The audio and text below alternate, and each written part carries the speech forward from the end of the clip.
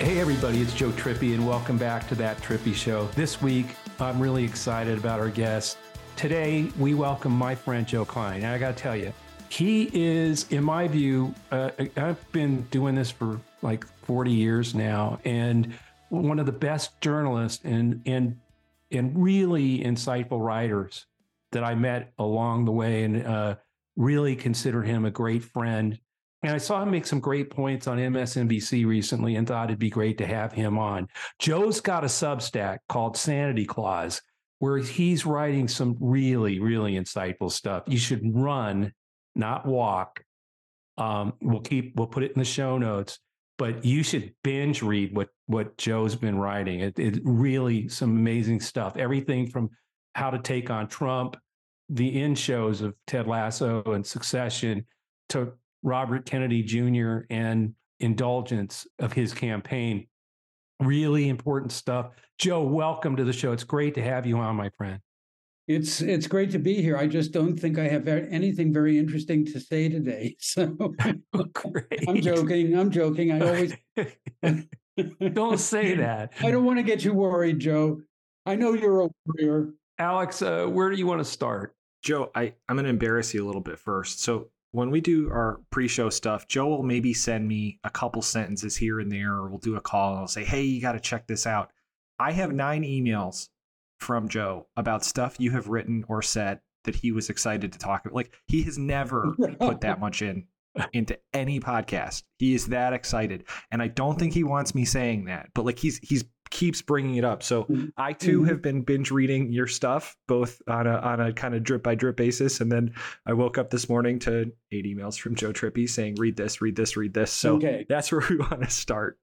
You know, the one that got Joe and I talking first was your kind of breakdown on Succession and Ted Lasso and kind of where you went with both of them, obviously, given that the shows are now both over. And you really talk. I really like how you contrasted them. And so I just wanted you to kind of, both for our listeners, talk about that. Yeah. And the one quote, Joe, that really hit me was, we've become deluded about our political opponents, how we've become conditioned to think the worst of them, how we've come to act more like the characters in Succession than those in Ted Lasso. Anyway, that I'm just sort of like, that really struck me as the one thing I should say to our listeners is, you may not agree with Joe Klein, or you may love what he's writing about a subject, but he always makes you think, which to me particularly is, you know, when I'm scratching my head saying, geez, I didn't think of that, but he's right. So Joe, could you get into that a little bit? Oh, about the Succession versus Ted Lasso thing. Well, to me, these were 2 of my favorite TV shows ever. And they showed really distinct polar opposite views of how you should get along in life and how we get along in life. Succession, of course, took the dark view that everybody is cynical. We're all trying to tear each other down. And in that case, it's the 3 siblings. And to me, it led to a deeper thought about our country, which is, at one point, Logan Roy, this is a spoiler for those of you who haven't watched the end of the show. At one point, the patriarch, based on Rupert Murdoch, says to his kids, "You're not serious people." And that's a fear I've had through much of my life as a baby boomer, vis-a-vis our parents' generation. And the fact is that knowledge and wisdom always comes, or often comes, from suffering and from the act of serving others. It's something that I really learned during the years that I was studying the military and embedding in Iraq and Afghanistan. Those kids are different from the rest of us because they've been in life and death situations, and most Americans haven't been. We have been the luckiest people in the history of the world, which makes it all the more bizarre that we have such a pessimistic view of our country and our lives and our future. Sure, there are problems out there, but I think that there's a kind of generational dilettantism that we baby boomers have passed on to generations X, Y, Z, and whatever comes after Z. And it becomes much clearer when you look at the opposite pole, when you look at Ted Lasso, which is kind of, it's a tribute to being nice.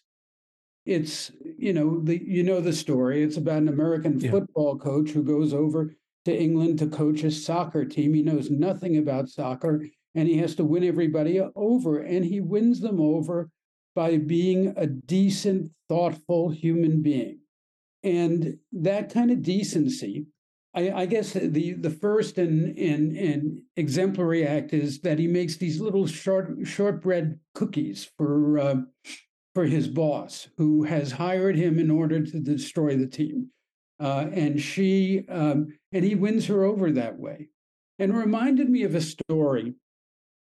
I used to take these road trips around the country just to see what folks were thinking. And once I was in Tuscaloosa, Alabama, meeting with a group of folks, and a woman who had moved from the north said, "I really love living here because I know which church to bring my casserole to when there's a tornado." Her first thought was helping her neighbors. She thought I was making fun of her as a kind of East Coast, sophisticate. I wasn't. I was being envious. And I think that sense of sharing has always been very close to the center of what the American ethic is. And the succession ethos of ripping each other down has become the new ethos of America, and it's ripping us apart. Yeah, the dagger line in that piece that you wrote was after you pointed out that, I love you, but you're not serious people. That you take that and apply it to our democracy, and you say, I have that fear about us, that we're ill-equipped to govern ourselves. And when you look at the polarization and the demonizing of the other side, got to be hated and despised, is just continues to get fueled. It does, but it's weird because we just had an example last week, Joe, with the debt ceiling deal, of the fact that the reality of America is that we have this overwhelming majority of people in the center. I call it the sanity caucus, but almost all of the attention goes to the extremists on the right, who are more numerous, and the extremists on the left, who are less numerous, but every bit as obnoxious as the ones on the right. And I think that a lot of it goes back to us in the media and the things that we deem important. The things that we don't deem important are the things that we have in common. But it's the things it's the basic American principle that the things we have in common, no matter where we come from, are more important than the things that divide us. And we've really lost track of that. Well, I love that you went there, Joe, because one of the articles that Joe and I were also talking about was that you get into the Hastert rule, which I want you to talk about, but this quote I just think is so good. You said, "We, the media, spend so much time hyping the divisive and hyper-partisan style of post-Fox politics that we actually seem to believe it's true. It isn't quite. There's a vast American moderate sanity caucus." And then I want you to make the point about Hastert, but that gets to the whole core of this, right? Well, I mean, the Hastert rule, which applies to Republicans in the House, is that unless a majority of the caucus agrees to an action, to a piece of legislation, it won't be brought up. But that fundamentally, runs at odds with the notion that a minority of the Democratic caucus and a minority of the Republican caucus, when joined together, represent a majority of the Congress and the majority of the people. I'll tell you a story. I was once in Iowa. I've been known to spend time in Iowa. And a lot. I was doing a town meeting in this small town off a lake south of Des Moines. 12 couples showed up. All of them married. All the men were Republicans. All the women were Democrats, right? And they were absolutely united in their disdain for me and disdain for the media. And they said, "Why do you?" This was back around 2010 or so, when the Tea Party was first coming along. And, and this one woman said, why do you guys spend so much time putting the Tea Party on TV and writing about it and so on? We know who those people are. They're the wackos who show up at our town meetings and protest against the fluoridization of water. We know who they are. They're not us. They're not the majority, but they're fun and they bring ratings. So what's the media getting wrong? I mean, why is it clicks and ratings, or is it just not? Well, the media, the fundamental nature of the media changed in the 90s with the coming of the internet and also the rise of cable news stations. When I was a kid, we had 3 flavors of ice cream, 3 newscasters, and 3 networks. And now, and the competition wasn't too swift, but as soon as Fox and MSNBC came along to challenge CNN, which up to that point was a kind of staid and responsible and maybe a little boring, but reliable news source. At that point, you started getting phenomena like John McLaughlin and the McLaughlin Group.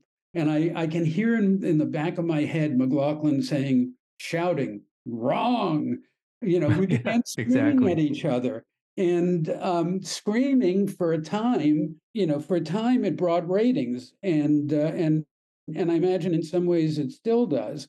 But outrage brings ratings. But it also, but there are other responsibilities you have when you're a journalist. It isn't just about ratings. It's about proportion. It's about insight. It's about telling people what's really, what may be important next week. And we've gotten pretty bad at doing that. I mean, I don't know. Joe, I'm just, you said something a minute ago, and you said about the Tea Party and your Iowa trip.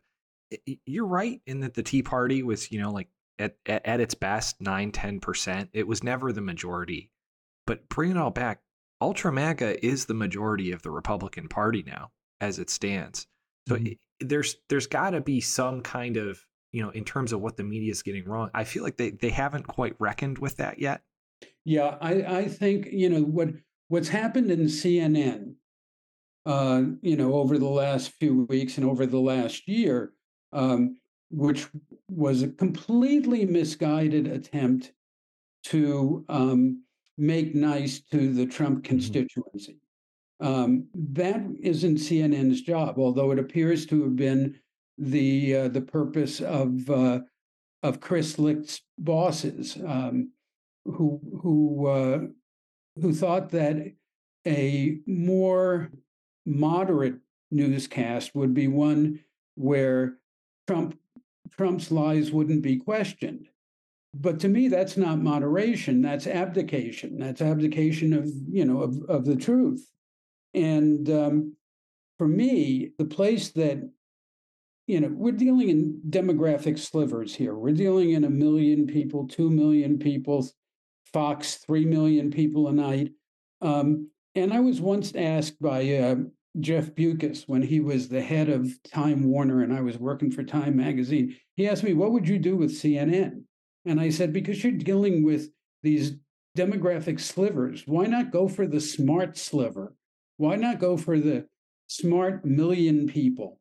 You'd probably get a lot more Lexus and Mercedes-Benz ads to make up for the loss of the My gold pillow. and silver coin. Yeah. You'd still get Ozempic, right? But the thing is that there has to be a space for sanity and responsibility. I think that there's a market for that. But everybody has gone off in the direction of chasing numbers and chasing clicks, as Joe just said, and chasing outrage. And I think that, there's probably a place for that, but there also has to be a place for, the default position, for what reality is. There has to be a place when Donald Trump says, I won the election on air. The person interviewing him says, no, you didn't. Whatever gave you that idea? Every last lawsuit your people brought, you lost. So how can you keep on saying this? What's the matter with you? That Trippy Show will always be free with support from our advertisers, and we try to work with partners we believe in. This episode is sponsored by BetterHelp. When you keep what's stressing you bottled up, it can really start to drag you down. That's where therapy can help. If you're thinking of starting therapy, give BetterHelp a try. It's entirely online. Just fill out a brief questionnaire to get matched with a licensed therapist and switch therapists anytime. Make your brain your friend with BetterHelp.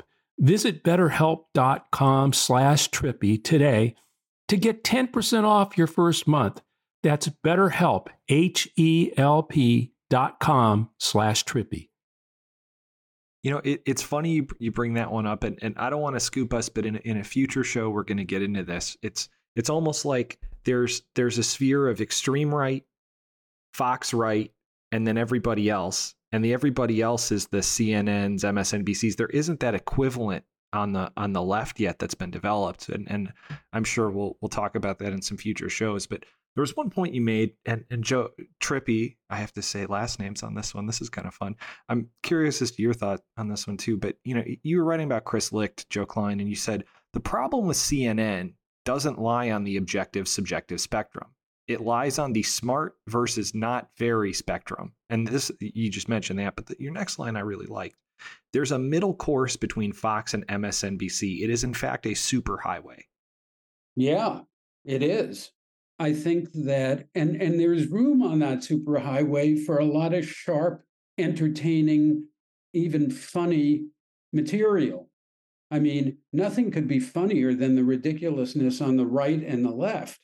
At this point, you know, the ridiculousness on the right is manifest. You know, there's my favorite comedian, Marjorie Taylor Greene, who who said that the deficit ceiling bill was can I say the word, a shit sandwich. You can be. Oh yeah, we swear on this show a little too much, I think. Yeah, she said it was a shit sandwich, and then she voted for it. To which, the only proper response is, would you like some Grey Poupon with your sandwich, my dear? So I want to get into the election a little bit, to how you see things. You talked about, I'm really interested in sort of, first of all, let's talk a little bit about RFK Jr. and his entry into the race. I'd like Joe to talk a little bit about that, because I really like what his, at least, again, made me start thinking in a different way about it than I had been, even though I think the thing's crazy and all that other stuff, but it made sense to me. So Joe, what's your take? But let me, before I get to Robert Kennedy Jr., let me frame it by saying, we got two old guys right now, Donald Trump and Joe Biden. And the story has remained the same for 3 months, which is an insanely long period of time in American politics. And so I fully anticipate that the story is going to change over the next year. These two guys aren't going to get any stronger or smarter or younger or more clever in the next year. And people get bored. Americans get bored, especially since politics has become so much of an entertainment form. And so, I look for things to change. I don't know, I'm pretty sure that a year from now, we'll be looking at a different landscape. Trump and Biden may still be involved in it, but they may not be the front runners at that point, especially not Trump. And as for Biden, I think, what gives Bobby Kennedy Jr., God, it hurts to say Bobby Kennedy Jr., because I was such a fan of Bobby Kennedy Sr. But what gives him, a reason, and gives us a reason to follow him closely, is that aside from Marianne Williamson, he's the only alternative out there for Democrats who may, Joe Biden may trip over his words or over his feet one time too many in the coming months. And someone else will emerge. And if Bobby Kennedy's the only alternative out there, he may emerge, which would be really tragic, because I think that he's the ultimate exemplar of what I call indulgence liberalism. And it goes back, to show you how erudite I am, it goes back to the practice in the medieval church of selling indulgences. If you were a rich person and you had sinned, you could buy your way out of the sin by buying an indulgence from the state. And it has a double meaning now. And Bobby Kennedy Jr. has had a life of indulgence. He indulged in heroin addiction. And now he's indulging in a different way. He has spent the rest of his life involved in causes, some of them reasonable, others ridiculous, like anti-vax. And for him, indulging in these causes is a way of trying to expiate his guilt and his fecklessness and his affluence. And I think that far too much of what's going on in the left, in particular, is a kind of indulgence liberalism which once again is disproportionate. It latches on to very, very minor issues, very small issues, like the trans issue, and makes them into bright line, stop or go, line in the sand kind of issues.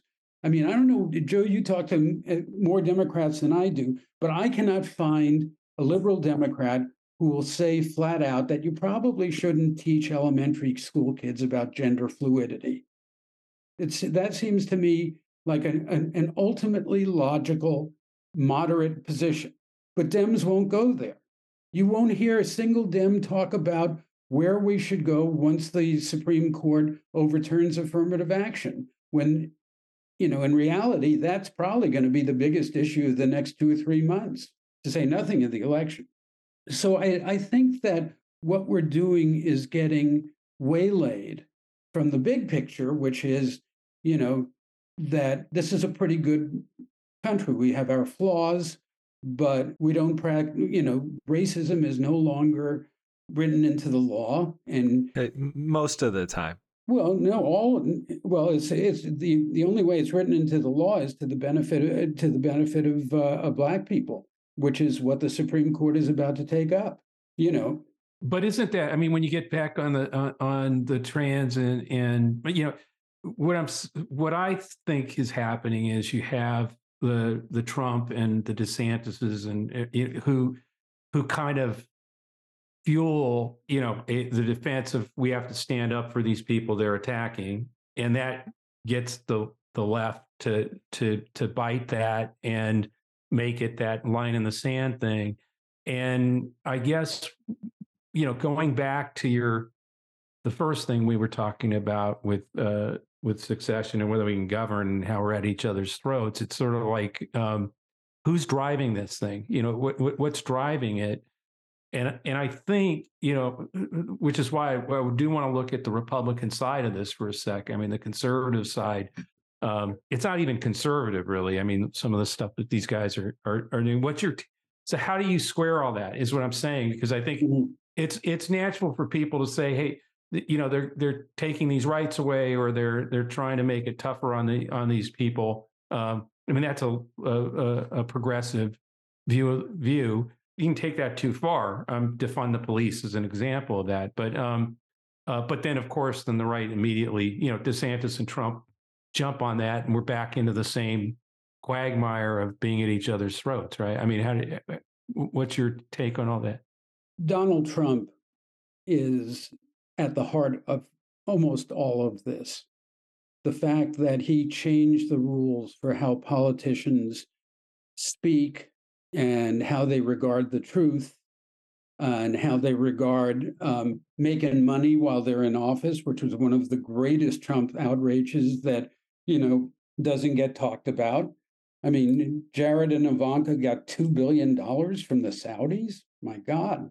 But I think that the impetus for this comes from for the extremism, and for the extreme prejudice comes from the right in some cases.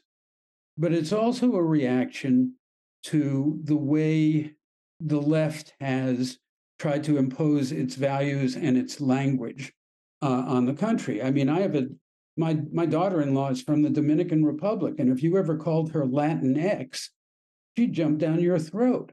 But that was something that the academic left tried to impose on the rest of us. I can cite chapter and verse of other locutions, other ways of speaking that the left has imposed.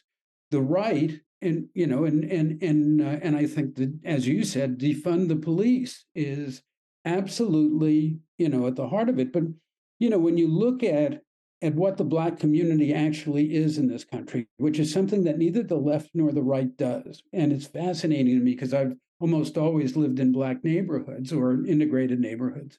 This is a moderate conservative demographic, the Black vote.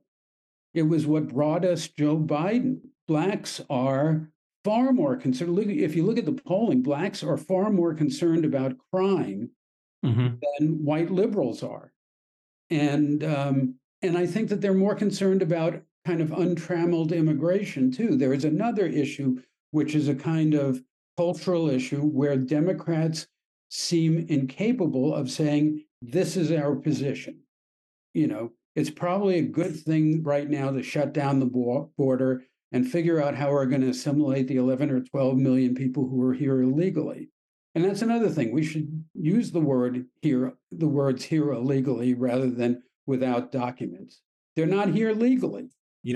Trippy, you said at the top there are some things that Joe Klein might say that you might not agree with. No, that's what that's why I invited Joe on because I think you have to find all these issues are things where you have to it's not one side gets all just because you won the electoral college or you won 7 million more popular votes. It's got we are part of the reason the way that democracy is supposed to work is you actually hash these things out and find common purpose, something common ground, compromise, and it doesn't help to not talk about it. I think that's one of the things that what Joe writes about that I think is right and why I asked him on. But this isn't about, hey, everybody on this show, listen to Joe Klein and agree with him. I'm just saying that, no, this is, hell, we have these conversations. Joe and I don't agree on everything, but that's not the point. The point is, if we don't, and, we people on this call or on this podcast could solve a lot of these problems if we didn't immediately recoil when you hear something Joe says, or one of the Joe says that you don't agree with. That's what's wrong with the way you get to success. And Joe Klein, I'm gonna finish my thought and toss you this plank because I really liked what you point in your piece that was mostly focused on immigration. The larger point that I got from it is this idea that absolutism is like totally killing us as a culture, right? Absolutely, and that's a really good thought. Well, I think that to go back to first principles, I think that the reason why I started Sanity Clause 3 or 4 months ago, aside from spending too much time with Trippy, is that I think that cultural issues are usually more important than economic issues, unless there's some kind of cataclysm going on, a depression or a hyperinflation. And to my mind, there are 5 big cultural issues at stake in the 2024 election. Democrats have the advantage on 2 of them, abortion and gun control. If you look at the polls, the polls on gun control are just astonishing. 90% of the people want to get rid of AR-15s. So Dems have those 2.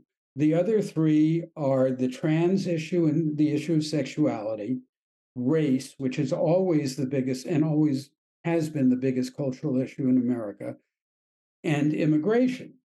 And the Republicans at this moment have the advantage on those 3. And my fervent belief is that there is a sanity caucus position on all 5 of them, that there's a place where you can go where the vast majority of people will agree. And in both cases, the parties are playing to their most extremist factions. I mean, I don't understand at this point, after all of the disgrace, what the hold that the National Rifle Association has on the Republican Party.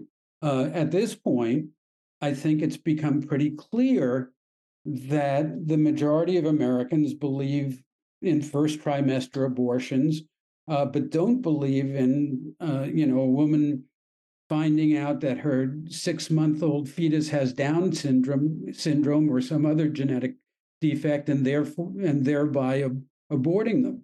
I think there's a position in the middle on every one of these issues that are the most divisive in this country, and that's the place that I want to be, and that's the place that I'm trying to promote.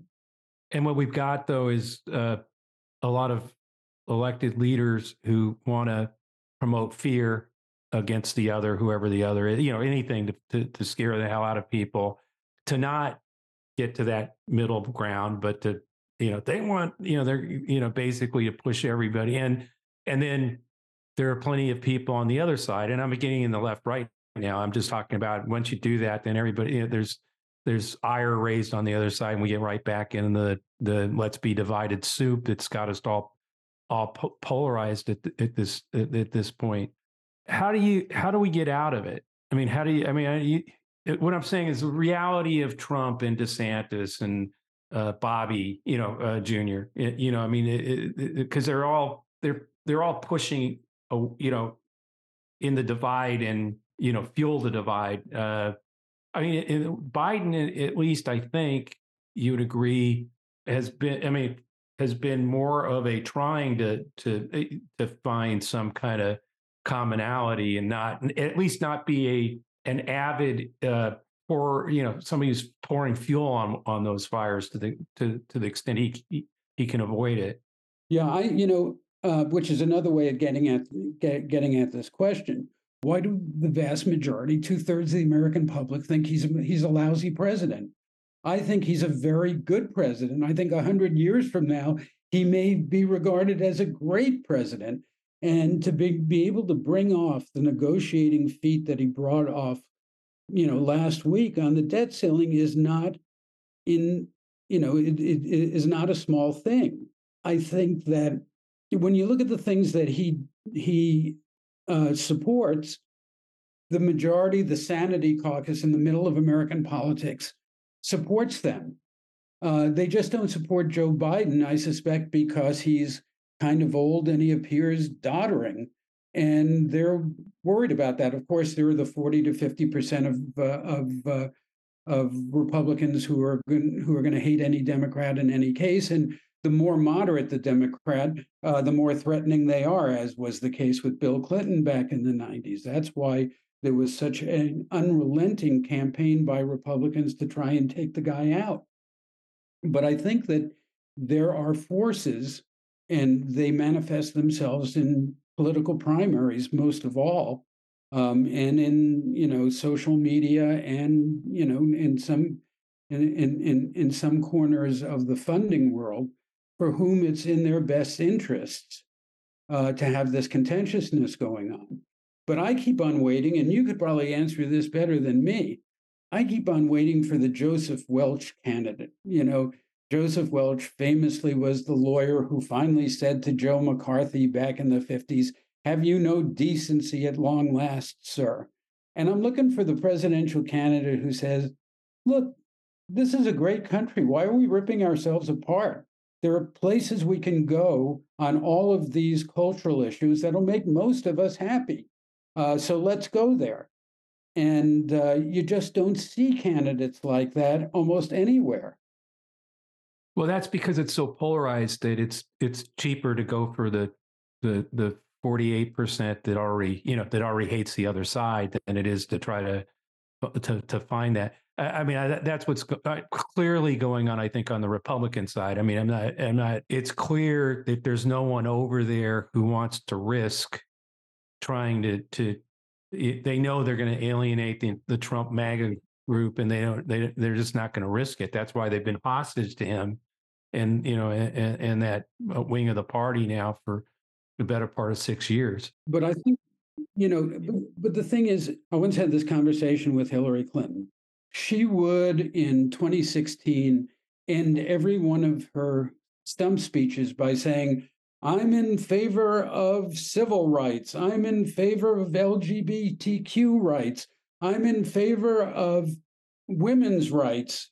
She went and a litany of all the rights she was in favor of. And I said to her, look, the last 50 years, and this is stone reality, the last 50, 60 years in this country have seen the greatest advances in human rights in the history of the species. We have a Black middle and professional class now that didn't exist 60 years ago. Black women graduate from college at a greater rate than white men. Why can't there? And I asked her, why don't you go to West Virginia and tell all those angry white folks, thank you. Thanks for being part of this. We've come a lot of the way. We need to go a little bit farther, but we need to bring you along too, which is one area of immediate importance to Democrats, because when affirmative action gets overturned by the Supreme Court, Democrats should come up with a plan that works in the affirmative for poor people, regardless of race. Poor people in Wheeling, West Virginia, poor kids whose fathers were laid off in the steel mills. That's the kind of thing that Democrats could do. They could, the American people should be congratulated for the last 60 years and then say, let's move on. The problem is still going to be the voices out there that don't want their political careers are not helped by that. Their political careers are helped by pouring gasoline on the let's all hate on each other model that's taken over. When that's the only message coming from both parties, yeah, that's the only message people are getting. What I'm saying is there might be a market for this alternative message, which is, we've made a lot of progress on these issues that are dividing us. There are ways to solve them that are going to make most people happy. Yeah, no, I think we both agree that finding, that getting to leadership that can bring people to find those common places of agreement, because no one's going to get, total ban on abortion versus, the way, going all the way. There is a middle ground, whether it's, that could be figured out. Same with guns. Mm-hmm. And the 5 issues that you talked about, but instead it's my way or you're evil because you think it's the other way, without like, hey, let's just sit down and figure out. The whole thing about the country has always been, look, we can have different views, but we have to learn to live together and come up with a way to find to resolve these issues in a way we can live together. The alternative, which you hear Marjorie Taylor Greene and other people, Civil War and all other stuff that they point out, is a lousy alternative given where, again, where the country is right now. Joe, I want to thank you for coming on. We're really short on time here. And I want to thank everyone for listening to That Trippy Show. Like I said, you should subscribe to Joe's Substack at josephklein.substack.com. We'll link it in our show notes. And the important thing here is, again, I'm not sure you may agree or not or disagree with many of the things that Joe and I talked about today, but I do think it's worth you reading through what he's talking about in the broader sense, not just in this 30-minute podcast, because I think it will get you thinking about some of these issues, even if you end up disagreeing. But I think you'll find things that make sense to you and that you do agree with, and that's what we have to do here.